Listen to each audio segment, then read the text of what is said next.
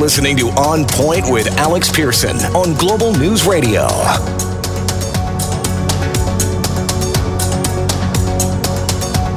I got to turn my mic on. Imagine that. Buttons are hard. It is 8:18 and it is time for Counterpoint. And tonight we are joined by Mike Van Solen. He is with Navigator. And we're also joined by David Wills. He is, I gotta get your title right, Senior VP of Media Profiles, Strategic Communications, as well as a political campaign strategist. Hi, guys.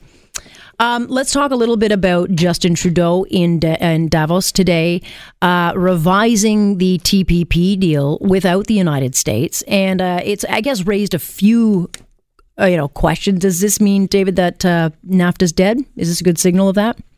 Well, I don't think so.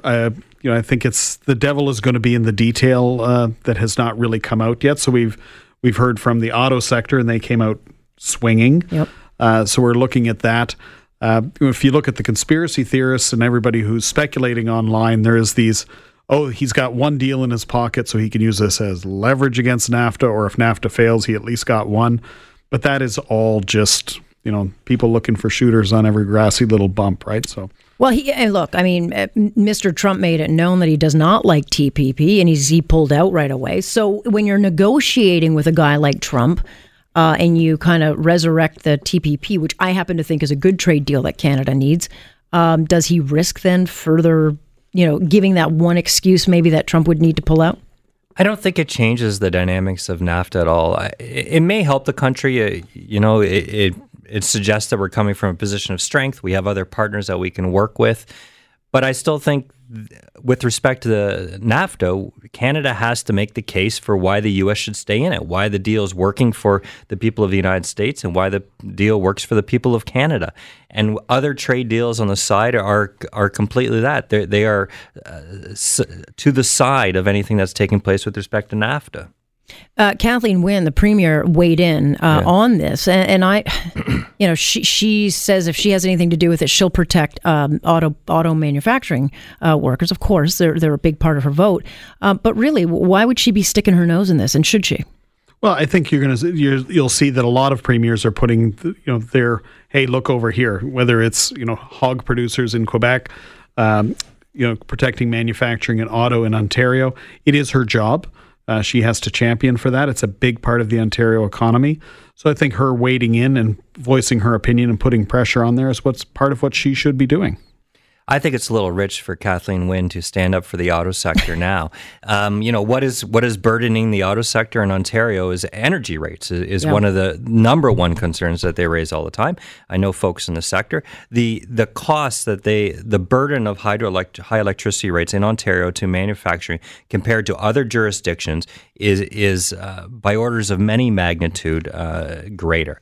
And if there's something that she could do to help keep manufacturing in this province is to undo sort of the poor energy policy that they've been trotting out for years and years now. And I'll hold up the example of Germany. Even Germany, which has a progressive economy that has a lot of renewable energy, they've decided that they're not going to burden their manufacturing industrial sector with those costs. Those costs of putting in wind power and solar into Germany are borne by average ratepayers because that's a policy choice that they make. And they recognize that manufacturing is critical to those middle class jobs that are so important to an economy. So that's an example of a policy choice that we haven't made here in Ontario. If only she fought this hard for any other manufacturer. We've lost 350,000 jobs in this province over the last 14 years. And it's just unfortunate that there's not the same, care for those lost jobs. But, Trudeau really angered the unions. Jerry Dias, who I think has way too much power. I mean, he's got a seat in this whole negotiation of NAFTA, and he hates NAFTA. But he came out swinging today at Trudeau, basically saying that he was sold out. Take a listen. The federal government just announced that they signed the TPP deal with Japan and other nations, which seriously undermines our auto industry here in Canada. And it couldn't come at a worse time. I'm sitting in Montreal. I'm in the hotel where we're renegotiating NAFTA. And what are the two big pieces? the auto industry, because that's what Donald Trump used to blow up NAFTA in the first place, or is talking about blowing up NAFTA in the first place. And the second piece, of course, is about labor standards. It's about driving up the standard of living for Mexican workers. It's about making sure that we have fair trade where one nation isn't undermining another one. And the shoe drops today right in the middle of all of this, which causes us, frankly, some major grief. Look, this is a union that campaigned heavily for Mr. Trudeau. You've got them angered now. You've got Indigenous people who feel like they've been, First Nations people feel like they've been used. The vets feel like they've been used. I mean, you reap what you sow. But, is this the end of the love between the unions and Trudeau? Well, I think it adds up over time. And it's an example of running for office is a lot easier than being in office. And I think that, that's what the Prime Minister is facing here. I think, what you look at Jerry Diaz, what he's saying, he's been very consistent on that forever in his entire career. And he's not wrong in that these are the objectives that the unions want. They want to raise the standard of worker, not race to the bottom of who's got the cheapest labor. And that's a very consistent positioning, and he articulates it well. Yeah, well, it's interesting to me that he's seemingly so far offside that they would not have brought him along. He was an important ally to Trudeau's election, as you point out. I'm led to believe he's a close friend of Jerry Butts, the Prime Minister's closest advisor. So you would have think there would have been the channels of communications available to them to talk about it. And I assume there were, but clearly there was a calculation made to move forward with this trade partnership. I agree with it. I think we should seek as a country to sign good trade deals. Yeah. But as well, I think Jerry is fighting for an old idea of auto manufacturing. The future of manufacturing, auto manufacturing in this country, to find success is going to rely on heavy R&D, innovation, automation, and there's just not going to employ as many people as it used to, and that's the trend. So what he should be fighting for, he should welcome trade, but he should be asking for, with that, government support for research and development in particular, support for more skilled trades and apprenticeship programs. That's what's going to help this sector. So then maybe that's the strategy, that they sign TPP, piss off the unions, like a guy like Jerry Diaz, but then when NAFTA dies, they can say, well, look, we signed what we thought was the better deal, and we're working with our manufacturing parts by ridding of NAFTA. I don't know what their strategy would be, but clearly they didn't feel like they were severing ties. Well, I think pandering is a long, proud Canadian tradition of the federal government. We certainly saw the Conservative government cozy up with the auto workers, put taxpayer money in, do all of these different supports to support that because they believed it was part of the economy. Liberals do the same thing. So it's not that it's a Trudeau thing, it's a Liberal thing. It has been the path of least resistance. But if that's the approach Canada's going to take, we should be serious about it and be consistent about it. And we don't know I don't know what the details are of TPP. I'm just reading these stories and they're very thin.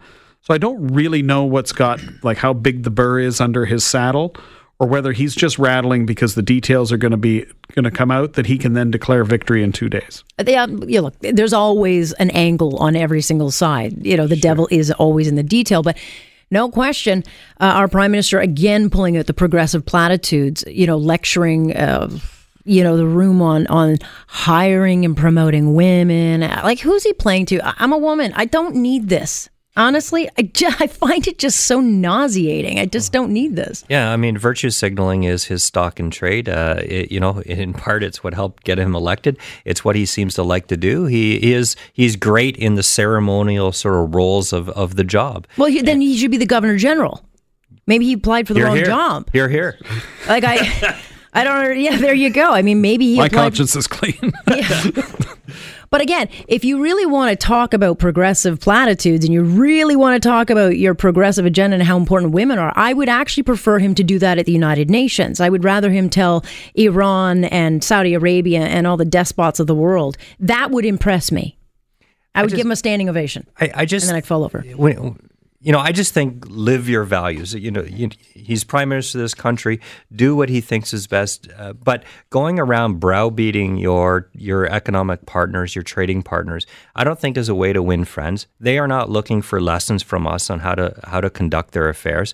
And I think he misses that. He needs to make the business case why these countries should be doing business with Canada, make the business case for good governance, good ethics in business, sure. But the virtue signaling and the preaching, it's falling on deaf ears and probably turning people off a little bit. Yeah, well, the dictatorship that he admires so much certainly didn't like it. So that's how that went the last time. All right, we're going to take a quick break here. When we come back, we'll talk a little bit more about this teachers union sounding the alarm over an issue we know about, but is it more about an election? We'll talk about that coming up. I'm Alex Pearson. This is On Point here on Global News Radio.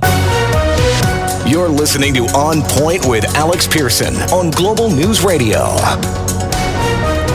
8:32 here on this Tuesday. David Wills here with us and Mike Van Solen. Let's talk a little bit about the teachers union, the biggest teachers union, I will point out, sounding the alarm on an issue that we have heard for a while about this explosion of violence in the classroom.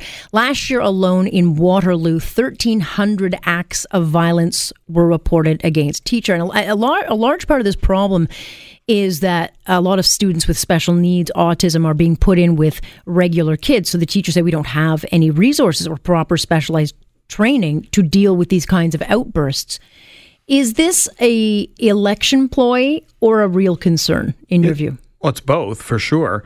It's not a new thing that they're bringing up. The trend of violence in the classroom against teachers has been going in the wrong direction. So they're bringing it up. The fact that you bring it up during an election year means that hopefully people may pay more attention to this. And I think that this is the first that we're going to see of a bunch of things. The violence against personal support workers, also dramatic. Violence against nurses, also dramatic. And these things are all going to become like... a hashtag campaign. These organizations are saying, hey, they're going to pay attention to me and they're going to talk about my issue because I'm going to make them, because there's two other parties that are going to bring it up and make it uncomfortable. Yeah, I mean, I don't want to poop too much on the frontline workers because to me that they're not the issue. They do their job. They work hard. They're taken care of very well. But to me, I think it also speaks to the issue that this is the one premier. This was an education premier. This was supposed to be the education liberals. This was someone who was an activist for much of her early career. And over the last 14 years, you've had, families with autism that have been completely abandoned. And now, all these years later, these kids are being dumped into classrooms and the teachers have been left to deal with it. And they didn't bargain for that. No, I think there is a real issue here. So I don't want to make light of it. We see evidence. I think David's right. And no one deserves to go into a workplace and feel threatened and all those pieces. And we do see the loosening sort of bonds of social structures that existed before. I'm sure it's good that we've moved from the day that we had the strap and corporal punishment, but I don't know. I came from that generation. There was a use for it at some point. Yeah. Oh, I got it. I'm glad it's gone. Yeah. We all grew up normal, right? But the teacher today can't hand out a backhanded compliment without getting in trouble. Part of the problem. But I have no doubt that the union will use this to leverage to ask for a whole bunch of things that really have nothing to do with this sort of core issue. And it is an election year, and this is what people do. They raise their issues. What does the premier do? It's not like she can dig into the person, give them more money. People would freak out. Well, that's the problem.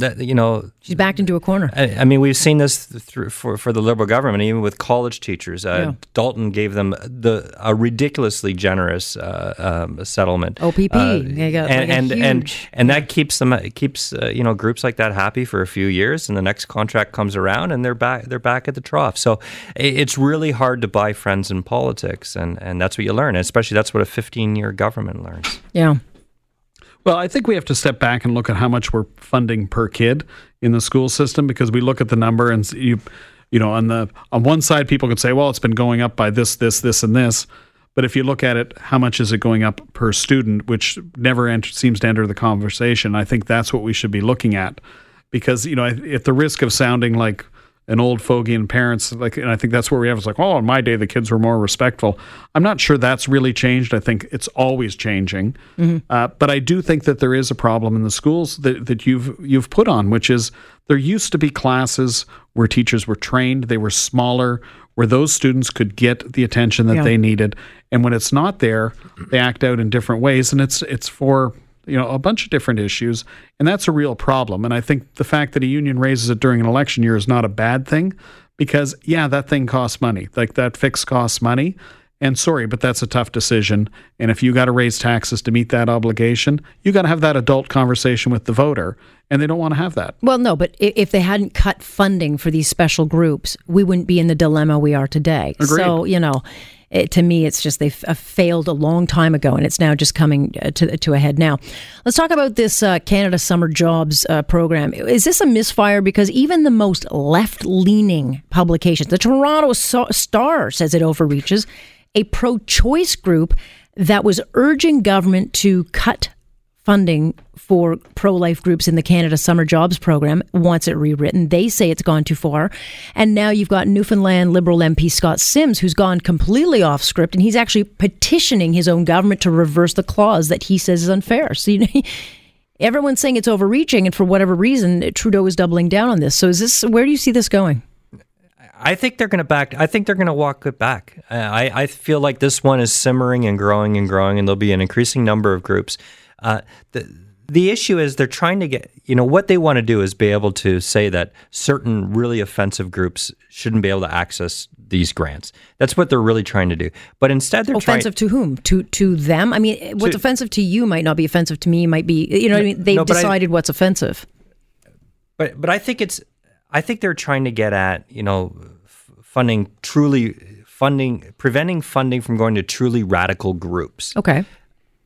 So there's other ways to deal with that, though, like putting in this clause and making everybody make an attestation to supporting free choice is not how you do it. There's a whole bunch of little structures you could do, governance structures you could create within the program to have a final check. Should this group get the funding? So I could see them walking this back. It's an overreach. It's asking groups that are really trying to do great work in the community, Christian groups, certainly, the programs, what they're looking to do, use the funding for has nothing to do with what the government could ever have a concern for. So, I predict they walk this back. Well, they're walking it back, but they've got like the employment minister going out on every show, doubling down, and then saying to our own Vashi Kepelos that they actually might expand it to other areas. To me, it's like they're going way further down the road than they should. They should be actually listening to some of the headlines that are out there. Oh, 100%. Like, I'm going to mix a couple of sports metaphors here. So, first of all, it's in the spirit of the Australian Open. This is an unforced error. Yeah. Like, this is all of their own doing. Right. Because Mike is right. If they don't want to fund those types of jobs, there's mechanisms to do it. And we all probably support that. And I think we'd support it on an entire spectrum of certain types of advocacy work where you're asking for a change in a law or change in something else. We shouldn't be funding that. That's, there are different things. But when a Christian organization that wants to have a summer camp has to tick that box where it's not part of their religious values but has nothing to do with the job, that's just silly. But I think the idea of expanding this, it's good for our business here because we'll have lots to talk about, sure. Time and time again. But, it is one of these things of they're listening to each other right now in a bubble and saying we need to double down on this and show that we're strong, that we are really protecting reproductive rights, and has nothing to do with reproductive rights. So quickly, just before I let you go, what's the damage then if they have to walk this back after going so far down the road on this thing? I don't know that there'll be serious damage. It's another little nick in the armor, and we've seen the Liberal support sort of slowly eroding. A nick in the armor. This is not a fatal wound. They just need to do it. Death by 1,000 cuts. Yeah, I agree. I think there's nobody out there saying you must stand firm on this. I haven't heard one voice on that. Yeah, look, if they keep doubling down and this thing gets into a court, they're going to have real problems. Out of chips. Yeah. All right, guys. Thanks so much. Thanks, it's David Alex. Wills joining us and Mike Van Solen joining us tonight for Counterpoint.